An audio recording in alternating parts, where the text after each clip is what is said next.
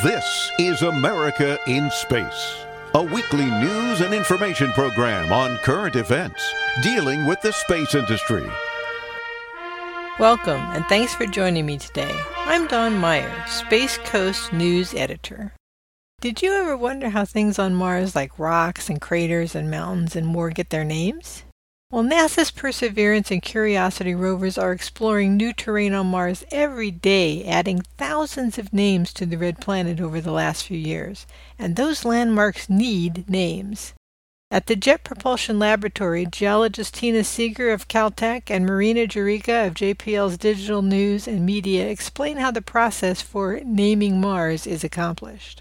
For more than 2 years, the Perseverance rover team has added over 850 names for Martian rocks, drill targets, and other locations. And we're going to need a lot more. But where did these names come from? Let's find out the process. Here in the operations area for the Perseverance rover, the team is driving into new Martian terrain every day, just like our other rover, Curiosity. I'm joined today with Tina Seeger, who's going to tell us a little bit about her role on the rover teams and why it's important. Well, I'm a geologist who studies rocks on Mars. So just like on Earth, geologists on Mars rely on familiar names on a map to understand the landscape and communicate with each other about the rocks seen by the rovers. Curiosity and Perseverance are located in different craters, more than 2,000 miles from each other, and naming rocks in those craters after places on Earth. Curiosity just drilled Ubahara, named after a national park in Brazil, and Perseverance is studying Belva Crater. Belva is a town in West Virginia named after Belva Ann Lockwood, who was one of the first women to run for president. So who decides the names on Mars? Well, official names get assigned by the International Astronomical Union, which has strict guidelines for features across the whole solar system. Small craters on Mars must be named after small towns like Belva or like Jezero, where Perseverance is located, which means lake in many Slavic languages.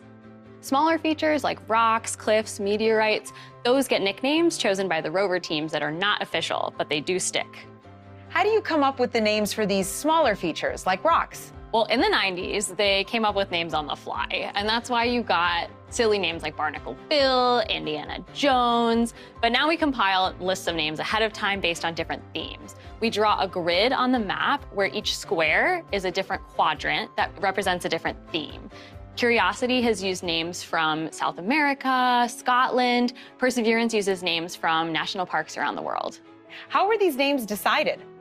Names can come from anywhere in your imagination. Going back to Pathfinder, a rock looked like the face of Yogi Bear and got the name Yogi Rock. This meteorite is Heat Shield Rock, which sits near debris from Opportunity's Heat Shield. Drilled rock samples that Perseverance has dropped for collection also have names like Bear Wallow, which is named after a hiking trail in Shenandoah National Park. One of my favorite Curiosity targets is called Bonanza King, which is named after the Bonanza King rock formation near Death Valley. Here, we see an area that resembles a strip of bacon when viewed from space, so we jokingly called it the Bacon Strip.